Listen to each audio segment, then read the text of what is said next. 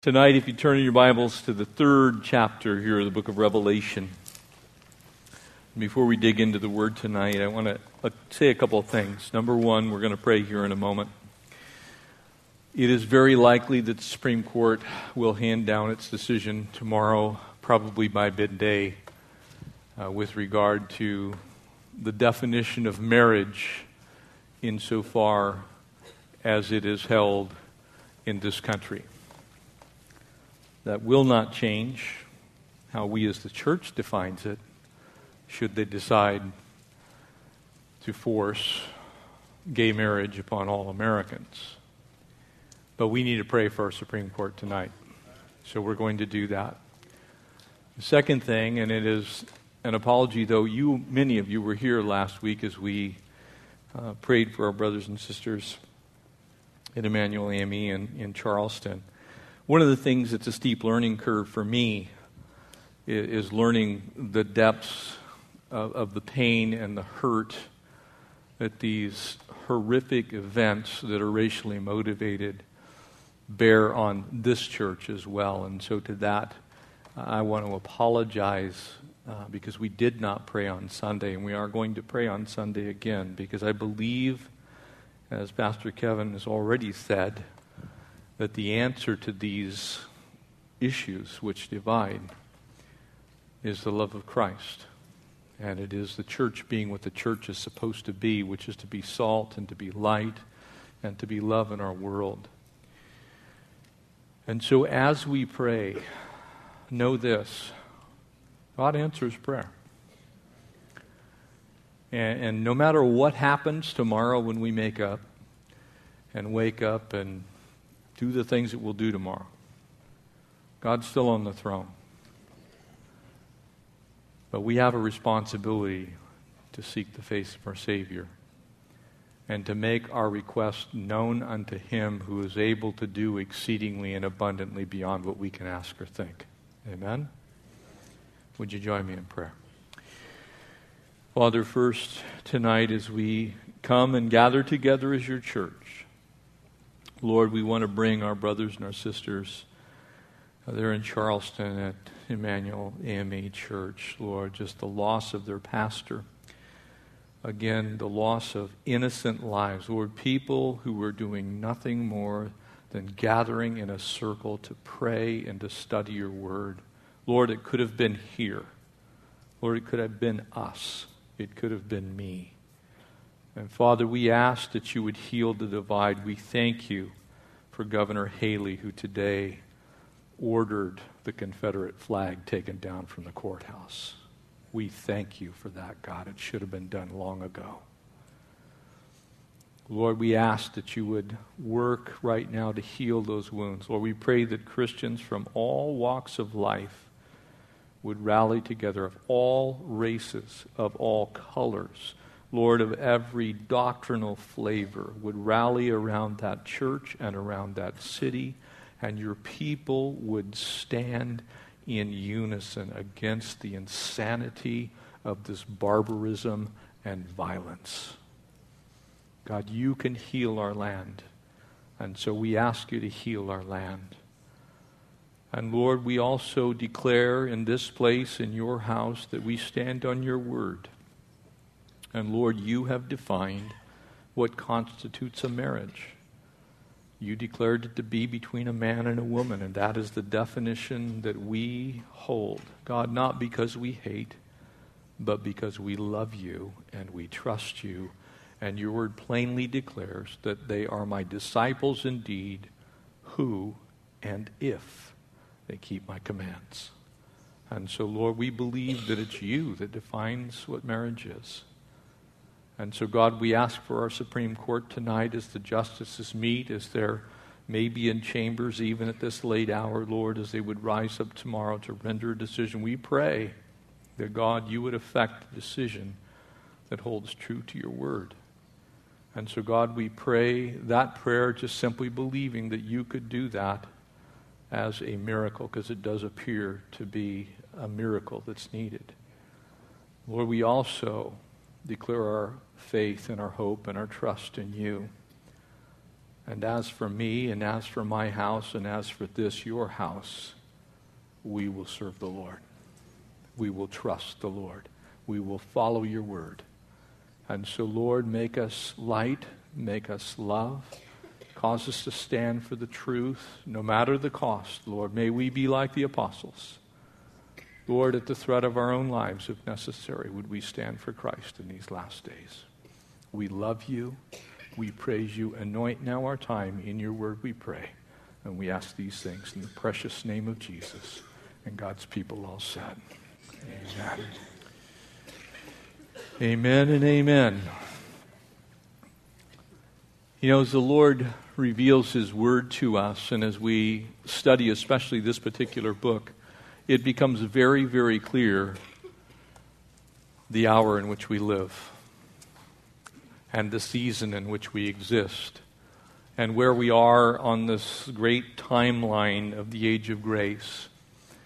And so as we pick up now in this next church, here in the fifth of the churches, the church at Thyatira, last time, this is now the church here at Sardis this week. These two churches are very similar in some ways. Actually, the last three churches really are similar in some ways. But we find now a very unique situation that existed in a singular church, the church at Sardis.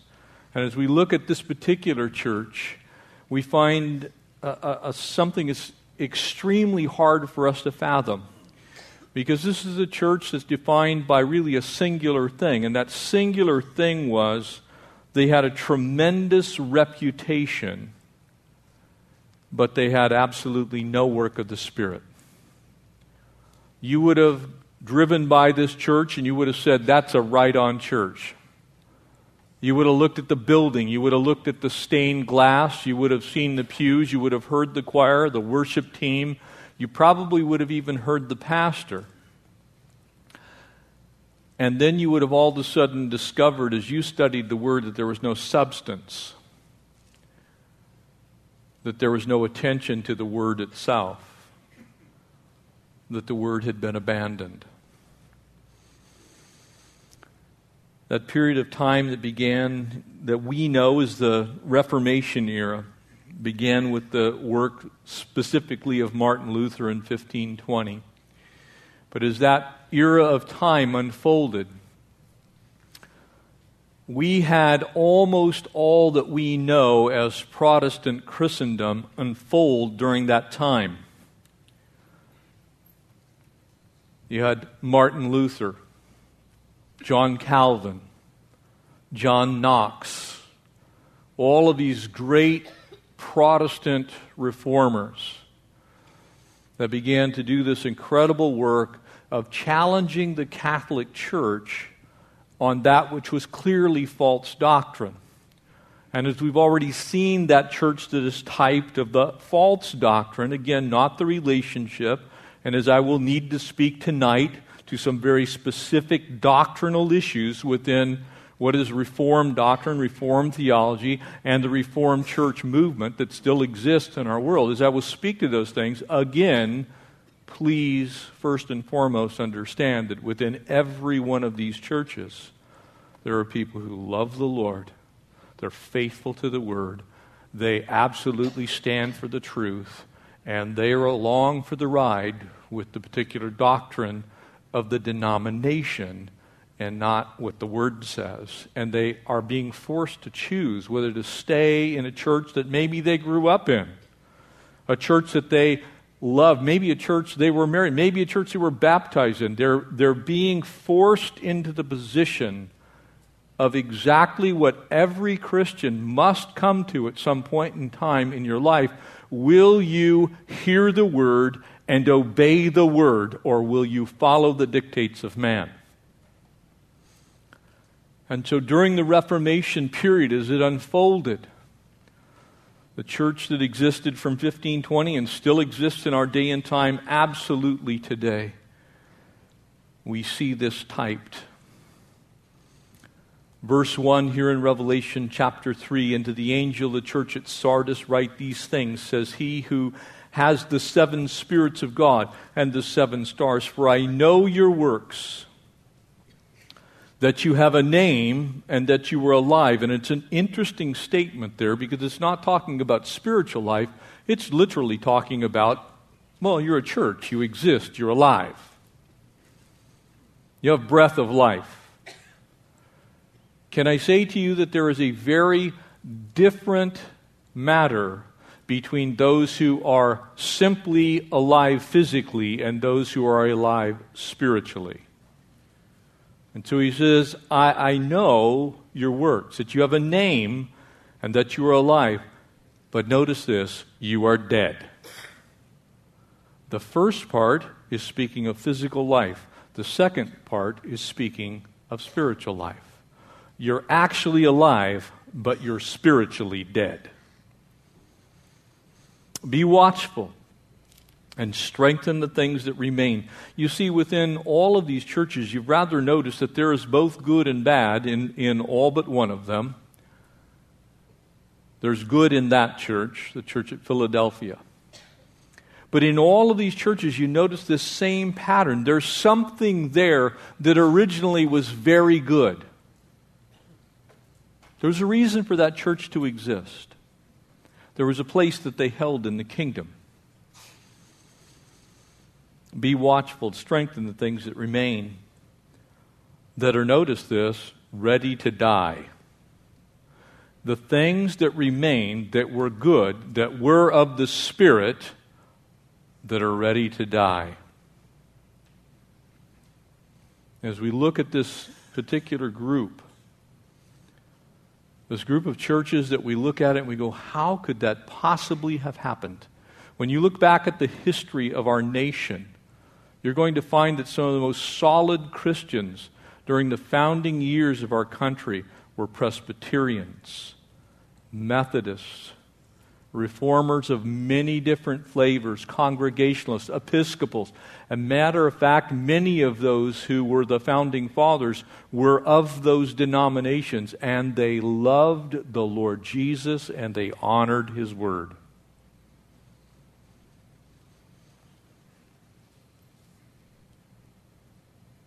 He says, "For I have found not your works to be perfect before God."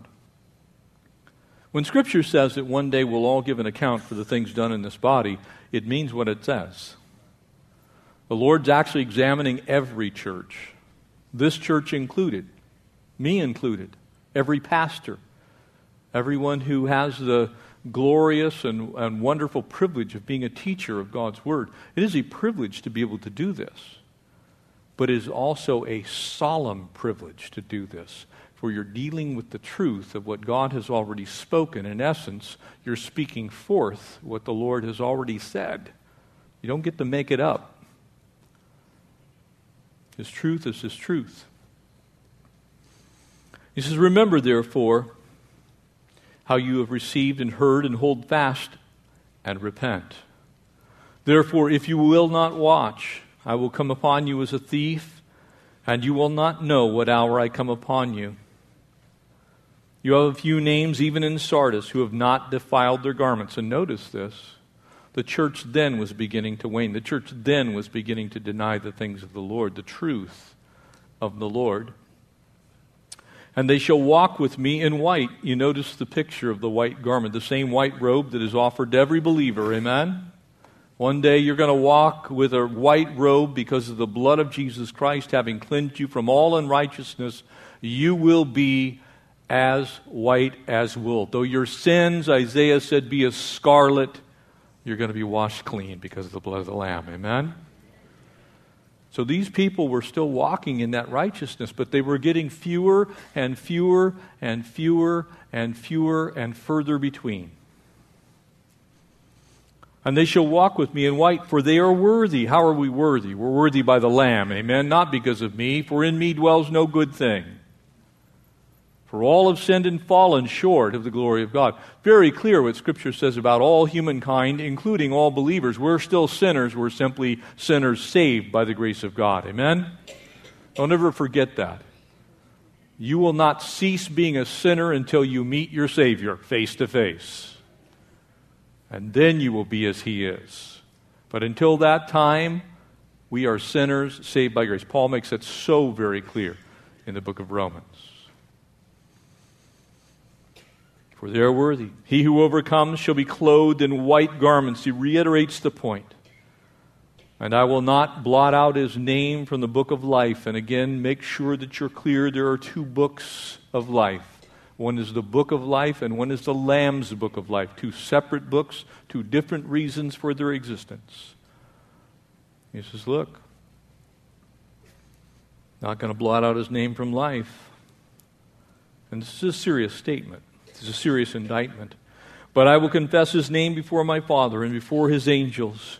Or he who has ear, let him hear what the Spirit says. Again, notice plural to the churches. All churches, during all times, every church has always had a group within it that is like those in Sardis. Look really good on the outside. You would look at them and you go, oh, that's a nice church. That's a professional church. That's a church that you could be proud of going to because they have the finest sound system. They are the most organized. I mean, have you seen their website? Their bulletin is not in 2 colors, 3 colors, 5 colors. It's in Technicolor. And it's on glossy paper. Woo! Now, having grown up in the Baptist church, I actually happen to like stained glass. It is an art form. But I can tell you what, stained glass doesn't make saints. Christ makes saints. I've been in some of the most beautiful cathedrals on the face of the earth when we lived in Europe. Places of worship that when you walk in them, you almost can sense, if God were going to dwell someplace, maybe it's here. It looks good. But then again, Jesus said to the Pharisees, it was the same of them on the outside. They were as whitewashed sepulchres. They looked nice. They glistened in the sun. But inside were dead men's bones. And so this group that began at the church at Sardis that carried on, and I believe is most easily exemplified in the life of the Reformers. A man like Martin Luther, who took his 95 Thesis, nailed it to the church door at the Wittenberg Cathedral, and he said, look, these things that the Catholic Church is doing are clearly against the Word of God. Not against him, against what God's Word plainly taught. And so much so that he came to that condition in his own heart, his own mind, his own walk. He said, the just shall live by faith. And that became the battle cry of that period of time when was founded the Presbyterian Church, the Lutheran Church, the Episcopal Church, would spur later on the Methodist Church through the Wesley brothers, Charles and John. And so these incredible movements of the Lord found their beginning there at the All Saints Church in Wittenberg. As Martin Luther said, enough. You know, you shouldn't have to pay for your sins to be expunged. You should not have to spend your hard-earned money to buy your way out of additional years in purgatory. That can't possibly be of the Lord. That's not found anywhere in Scripture. And so that was the basis for it. He says, look, and finally he would be excommunicated by Pope Leo in 1520. A papal bull was issued against his life, and ultimately he would go into hiding. He would then confess before a group of religious court at the Diet of Worms. That's what it was called. Don't blame me. It's an imperial directive council if you want to know what it is. But at that imperial directive council, he says, look, I'm guilty. And he says, here I stand. God help me. I can do nothing else. I can do no other. He said, I'm just standing on the Word of God. It's what it says. That was Martin Luther. The man from whom he descended, because he was an Augustinian monk, was St. Augustine of Hippo, who lived his life from 534 to 430. And so as Luther gained this understanding of the Scriptures through this man Augustine of Hippo, probably the greatest of all the Latin church fathers, as he gained that understanding, he gained some very specific thoughts that in fact man's sins we're washed away by the blood of the Lamb and not by the church. The church if you come to me and say, can you pray my sins to be erased? I will look at you and say, well, I'll pray with you so you can have your sins erased, but I can't erase them. I do not have a sin eraser. Doesn't exist. There's not one in my drawer. I can't pull it out. No, it's the Calvary Chapel sin eraser. It says so right here. There is no such thing. It doesn't exist. What can wash away my sins? Nothing but the blood of Jesus. Amen? That came from the Reformers. That basic thought was brought forward into our day and time through the Reformed Church. The doctor of the church, as Augustine was known, as he wrote these incredible works, Confessions and Retractions, as he kind of codified some of the things that we as an evangelical Protestant church, the things that we believe to be true from God's Word.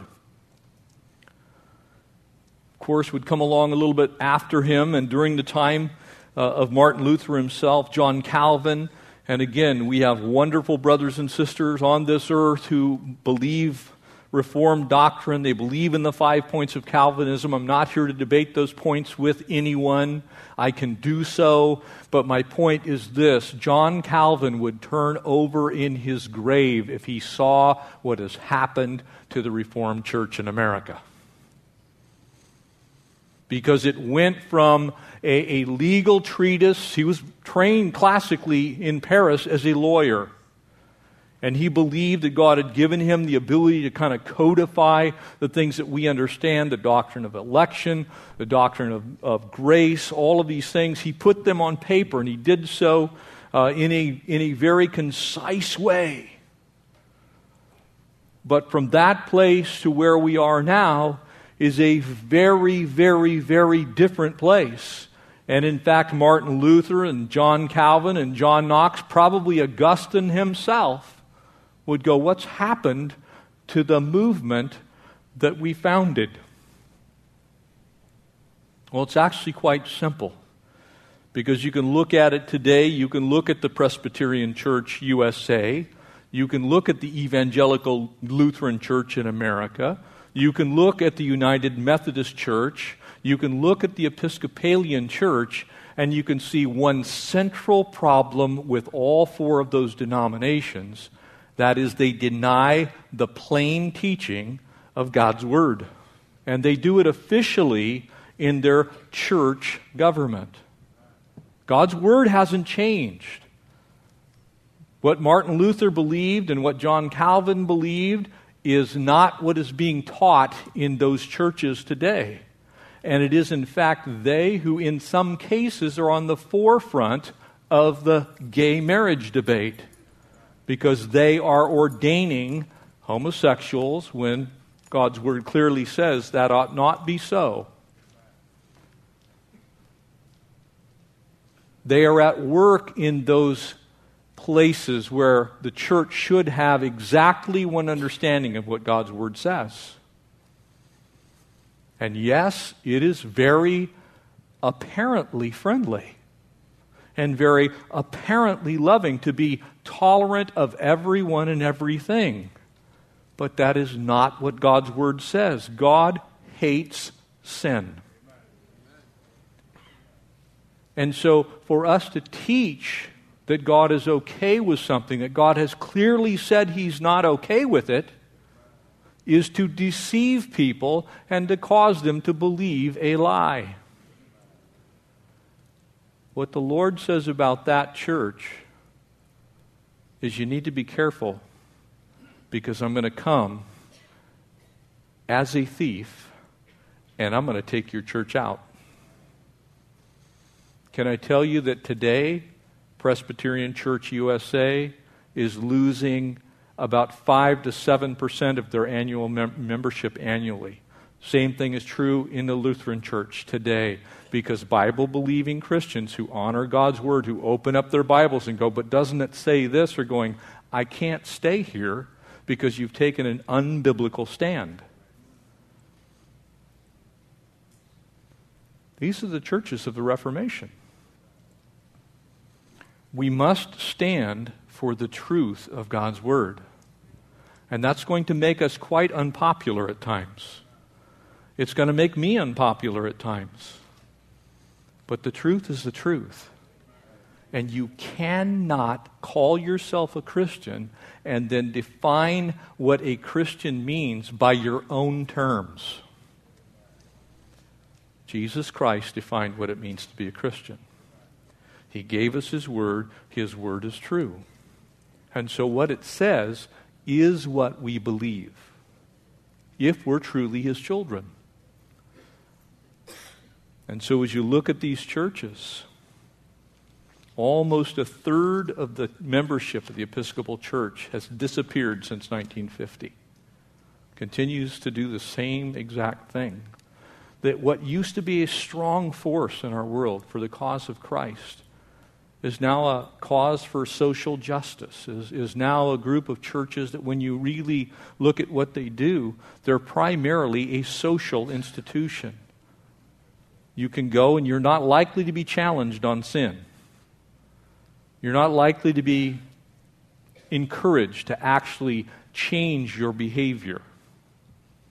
You're going to be told that everything is okay as long as you believe it strongly enough. All people believe in their sin strongly. That's why they do it.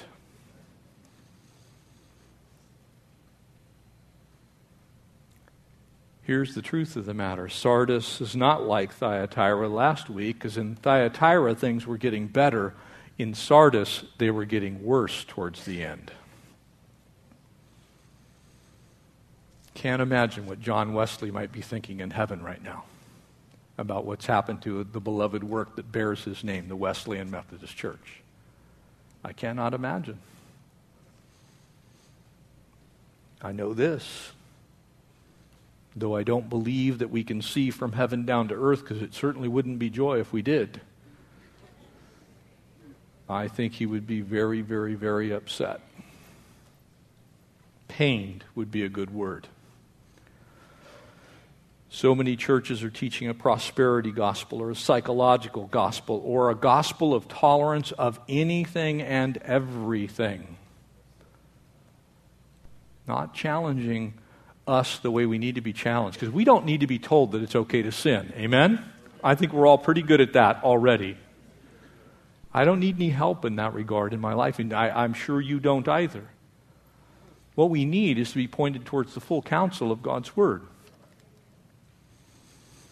And so he begins by saying, be careful, because there is a watchful gaze that is over every church. And he alludes to something that you will be hard-pressed to find in these types of churches, and that's the work of the Spirit. A lot of programs, a lot of good things. Now, there's nothing wrong with those things, by the way. There's nothing wrong with feeding the homeless. We should all be doing that. We should be taking care of the needy. Those things are very important. But we do that so that we have opportunity to take care of their soul. We do that as a way to preach the gospel of Jesus Christ. Because if we don't preach the gospel, we've left that person still in eternal damnation. What good is it, Jesus said, if a man gains the entire world but loses his soul? You see, Christ is concerned with souls far more than he's concerned with houses and food and all those things. The houses and food are a way to get to the soul, not the other way around. We want to make sure that we have it correct. We want to minister to people's deepest need, and their deepest need is for them to come to faith in Christ. No church can have an effective ministry without the work of the Spirit. No church can. Not this church or any other church. And when it just becomes programmed because headquarters called you up and said, this is what you now believe. And that's why you've seen the Episcopal Church, for instance, completely split, literally divided. Because on one side, look, my Bible doesn't say that. And on the other side, well, headquarters said this is what we believe. You have the group that says my Bible said, and you have the group that says my headquarters said. You have to stand with the group that says my Bible says. So you're forced to make a choice. The Holy Spirit comes and speaks to that and says, look at those 7 things that are that sevenfold outflow that I believe this passage is talking about. Notice it says, for the 7 spirits of God and the 7 stars. The 7 stars are the 7 pastors. We know who they are. The leadership, the mouth. God's saying, look, you pastors better speak my word. I feel sorry for pastors who take it upon themselves to conveniently leave passages out that they don't like. Because there's a bunch of them. There's no shortage of churches you can go to go have your ears tickled. Just so you know, this is not one of them. Not one of them.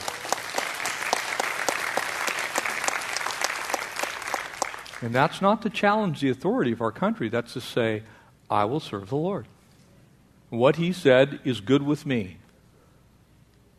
I believe it. He said it. That settles it. I love that old bumper sticker.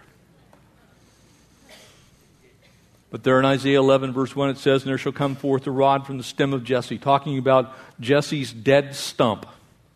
Who comes out of that but David the king? And who comes out of David's loins but none other than Jesus Christ the Messiah? Out of that branch shall grow his roots, and the Spirit of the Lord shall rest upon him. Do you remember when Jesus was baptized? The Spirit of the Lord rested upon him. Amen? And it goes on to say, Isaiah writing almost 700 years before Jesus was baptized in the river Jordan, the Spirit of the Lord shall rest upon him, the Spirit of wisdom and of understanding and counsel and might and knowledge and fear of the Lord, for his delight is in the fear of the Lord. His delight, the delight of the Spirit, is in the fear, the reverence of the Lord. Not in the fear of headquarters, the fear of denominational doctrine or alignment, not the fear of what, we might lose our subsidies, the fear of the Lord. Solomon would say it this way. You sang about it. The fear of the Lord is wisdom. Amen? If you want to know, wisdom is easiest to understand. It's the ability to use knowledge correctly or rightly. So if you want wisdom, fear the Lord. If you want to know how to take things into your life that you have learned and understand them correctly and then use them, fear the Lord, reverence the Lord. Give the Lord His rightful position. Lord means master, by the way. It means we bow to Him. He does not bow to us. God's not going, I really blew it on the marriage thing. I just didn't know what I was doing when I made men and women. And I'm actually not trying to be too frivolous here. I'm saying it's that simple in God's mind. He knew what He was doing. In the beginning, He created them male and female. And so this issue that's going to be decided by our court was actually decided by God a long time ago. It's not our job to turn it into something else. He is Lord. We bow to Him. He calls the shots. That's a work of the Spirit. And the Spirit is speaking. I got a couple of text messages, a few emails late this afternoon, one of them from Washington, D.C. And as I read it, my heart crumbled. I was anguished. That somehow incumbent upon our Supreme Court, they feel is a necessity to say that they know better than God. When the righteous rule, the people rejoice. But evil is a reproach to all people. And as much as there's a lot of voices out there right now saying, it's just time. No, it's not time for us to change what God has declared. It'll never be time for us to change what God has declared. Never.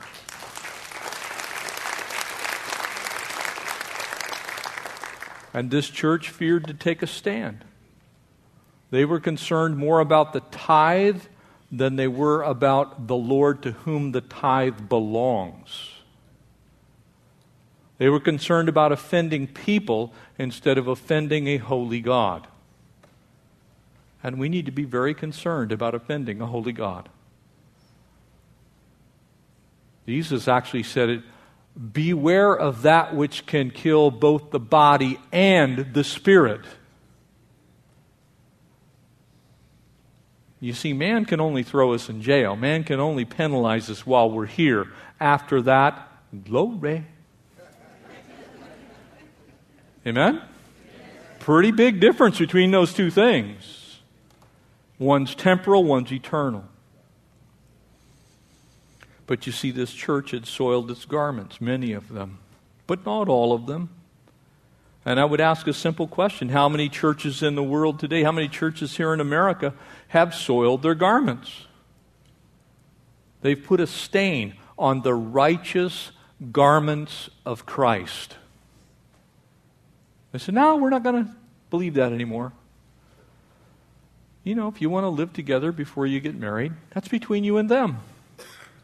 Well, actually, my Bible calls that fornication. You know, if you want to socially drink, and so what if you get a little tipsy and you get a little whack, you want to toke up a little bit? I mean, come on, what's up with that? My Bible calls that pharmakia. My Bible calls that drunkenness. Well, so what if you want to tell vile, disgusting jokes and look at filthy things on the internet? So what if you want to, it's your private time. My Bible calls that immorality. You see, we don't get to change those things. We can choose whether we do them or not, but we don't get to change them. They are not untrue because we say they are untrue. They're still true. And so God is looking at that going, you better be alert. Strengthen the things that remain, it says in verse 2. Get ready. Because you either do it my way or I'll remove your lampstand. I'll take you out because my name is holy. My God is a jealous God. Your God is a jealous God. He is not willing that we should worship any other place than at His feet. And if you decline so far as to go into spiritual lethargy, which I believe pretty much describes a lot of the church in the world today, doesn't it? You look at the churches around here. You don't have to drive very far, by the way. You can find some churches that are no longer about Jesus Christ. They're no longer about the Word of God. They're about lots of other things. And some of those things are good things, if you want to call them good things. But the church is to be about Jesus Christ. That's our mission. We need to stay on mission. We need to not get lost in the world of tolerance and understanding all of these other things that the world wants us to get engaged in. We have missions to be missionaries, to take the mission to other people. And the mission is to see men come to faith in Christ. The real Christ. The one who died for our sins. Paul said it this way. What then? Should I go on sinning that grace might abound? He answered his own question and said, certainly not. Heaven forbid. You see, we do, as Peter said, need to be sober and vigilant because our adversary, the devil, is seeking as a roaring lion those on this earth. I'm praying for my brother Tony Perkins. He's in the thick of it. Standing. We're going to get to it in the book of Ephesians. Having therefore done all to stand, stand. A lot of the church isn't standing anymore. The church is bowing, and it's not bowing to God. It's bowing to political correctness. It's bowing to unbridled tolerance of every flavor of sin so that people don't leave the church. That is a bad church business model because the one who's the CEO declared what we're supposed to be. Christ-like was what he reminded us of. some in Sardis were losing their spiritual integrity. What a horrible thing when a church loses its spiritual integrity. It's one thing, maybe we don't always have everything. But man, if we're really alert, if we're really watching out for laxity and indifference and all of those kind of things, you see, you can kind of fall into that. Sometimes we end up with very, very large buildings that are actually very empty of the work of the Spirit. And once you lose that vitality, it's dead. Its purpose is over. And I don't know about you, but we've had a few cats in our house, and when they die, you don't leave them indoors. You take them out and bury them because they start to stink.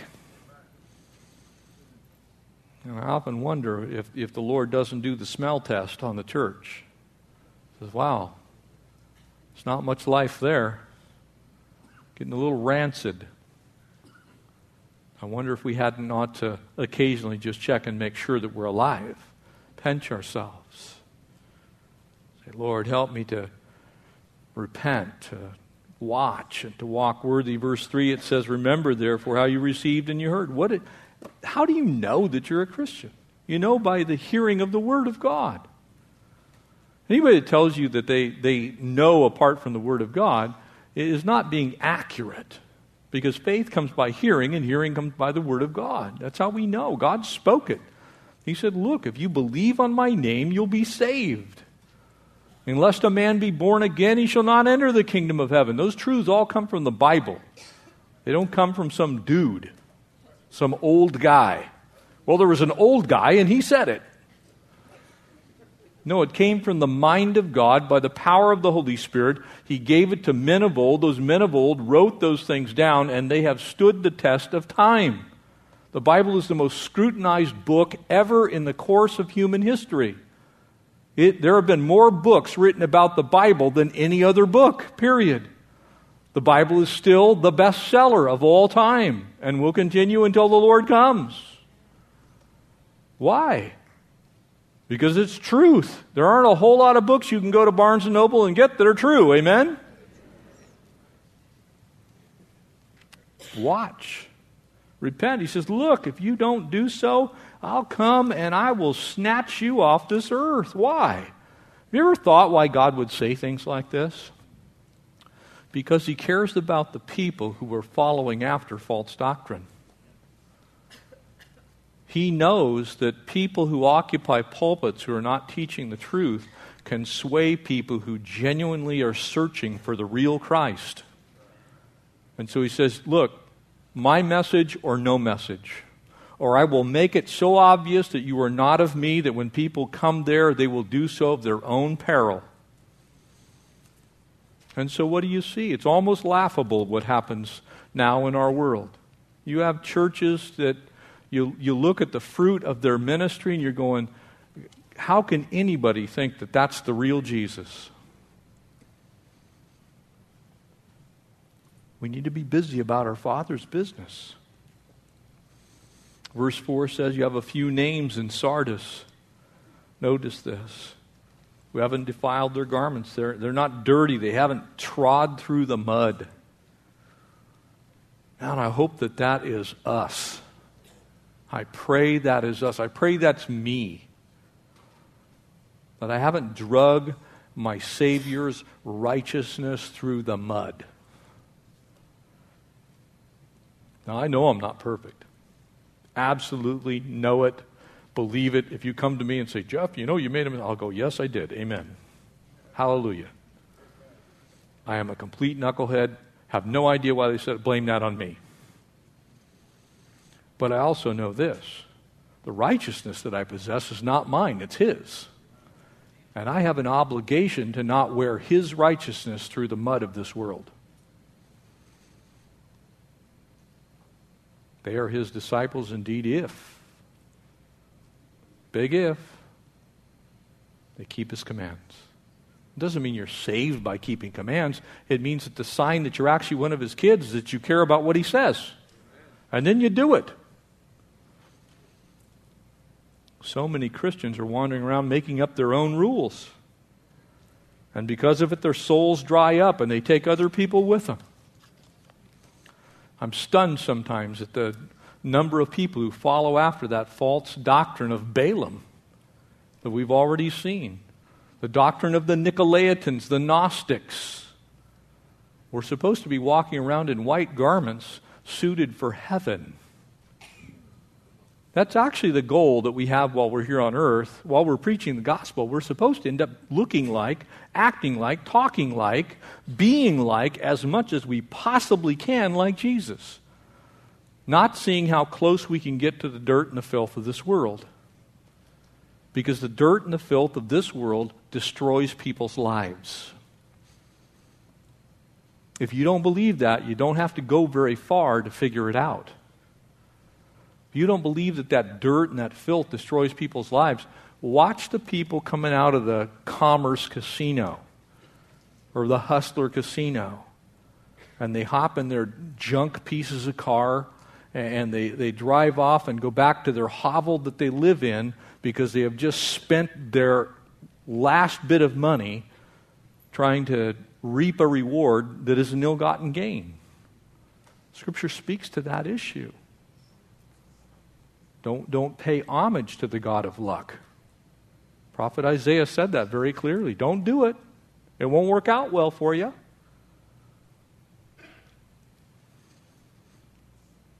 And so he says the clothes of the overcomer are what you should wear. The robes of white, that spiritual fruit. Sometimes I wonder, it's like, Lord, I don't even know that I could accept that garment. You're not going to have any choice. He's going to put it on you because of Him, not because of you, not because of me, not because of this church, because of Him. He wants to clothe you in righteousness. And He will do so freely. When we get to chapter 19, and to her the church was granted to be arrayed in fine linen, clean and bright, white linen, because of the righteous acts of the saints. Notice what it says. We lived out our lives trying to be pleasing to the Lord. And finally, where this all begins to wrap up, he says, look, you guys, those who are clothed in righteousness, I won't blot your name out of the book of life.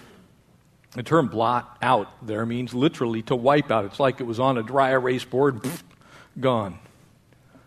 But he's talking about a very specific book. And here in the book of Revelation, you'll see the book of life 6 times here in chapter 3, 13, 17, chapter 20. You're going to see it several times. But there are 2 books. One is the book of life, which is all lives that have ever been lived. Every last life in that book of life. And then there's the Lamb's book of life, those who have believed on the name of the Lord Jesus Christ and been saved. The ones that Jesus wrote them down in His book, a very specific book. And so what he's saying is, look, you keep playing with these things, and this church, you people, I'm just going to get rid of you. That's not something you want the Lord to say about your church or about you personally. But I can tell you this, I've experienced it in my own life. I have had a couple of men very specifically who are no longer with us, whom kept flirting with sin and flirting with sin and flirting with sin and doing exactly what they were told time and time and time and time and time again not to do. Both of them have exited this planet. I won't debate whether they exited this planet with their last breath and are awaiting final judgment or whether they're with the Lord. I don't know. But I can guarantee you this, they had no assurance when they left this planet of where they were going. And I can tell you this, I believe the Lord took them out. One of them was a pastor who refused to give up his life of sin. And that pastor kept on sinning with impunity. Left his wife, left his children. He was counseled time and time again, do not do this thing. He destroyed 2 churches, and as he was driving on a road to go meet with the girl with whom he was having that relationship, he was killed deader than a doornail in a head-on traffic accident. Because God, I believe, was not going to let him destroy another family. Make no mistake, God sees everything we do. And He's not beyond taking us out much sooner than you think. When we lose our savor, it's not a good thing to fall into the hands of a jealous God. He doesn't want to do that, but I believe that what Scripture clearly says, because we're saved by grace, because that we're given faith to believe. We're not saved by works. We're not saved because we're sinless. We're saved because Jesus was sinless. But because He puts righteousness in our account that came from Jesus, He takes that righteousness very seriously. When you're a new believer, I don't know if there's such a thing as a grace-o-meter, but I think that there is at least something like that. When you're a new believer, it's like, well, you didn't do crack today. That's good. But after you've walked with the Lord for 30 years, it's a little different story. I think the Lord could expect our houses to be a little bit cleaner when we walk with Him for 30 years, 40 years, 50 years, 60 years. He expects us to live like Him. And so He says to this church, listen up. I want you to have integrity. I want you to walk in my word, walk in my ways. To those that overcome, He confesses us before His Father. But to those who don't, you might want to check and see what day and time it is. Because no one knows when the Son of Man comes, but I know this. Now, because of where we are in the world's stage right now, you might want to have your bags packed. You might want to go take some horseback riding lessons. Because our King is coming. And He's a righteous judge. He loves people, so much so that He sent Jesus into the world to die for every last person on this earth. But He didn't do that flippantly, and He didn't do that frivolously. He did that in a holy fashion so that we might be called the sons of God. Amen? Let's pray.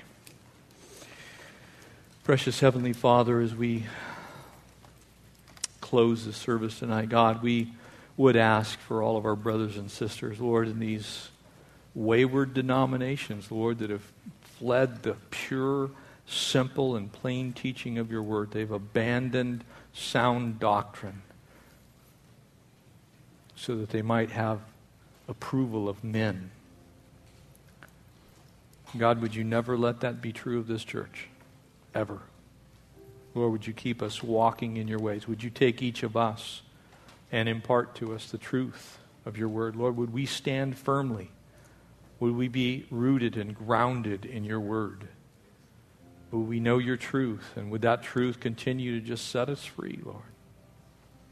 God, we ask that you would bind the wounds of those whose hearts are broken, Lord, over what's maybe happened in their church. God, would you find them a place that they can grow and be fed, Lord. We pray that you'd watch over us, Lord. Help us to never stray to the right or to the left. And so, Lord, we just give you our lives. So grateful that you first loved us, Lord. That you first loved us. Lord, that's hard to imagine. But we thank you for it. We bless you. We praise you. And all of God's people said, amen.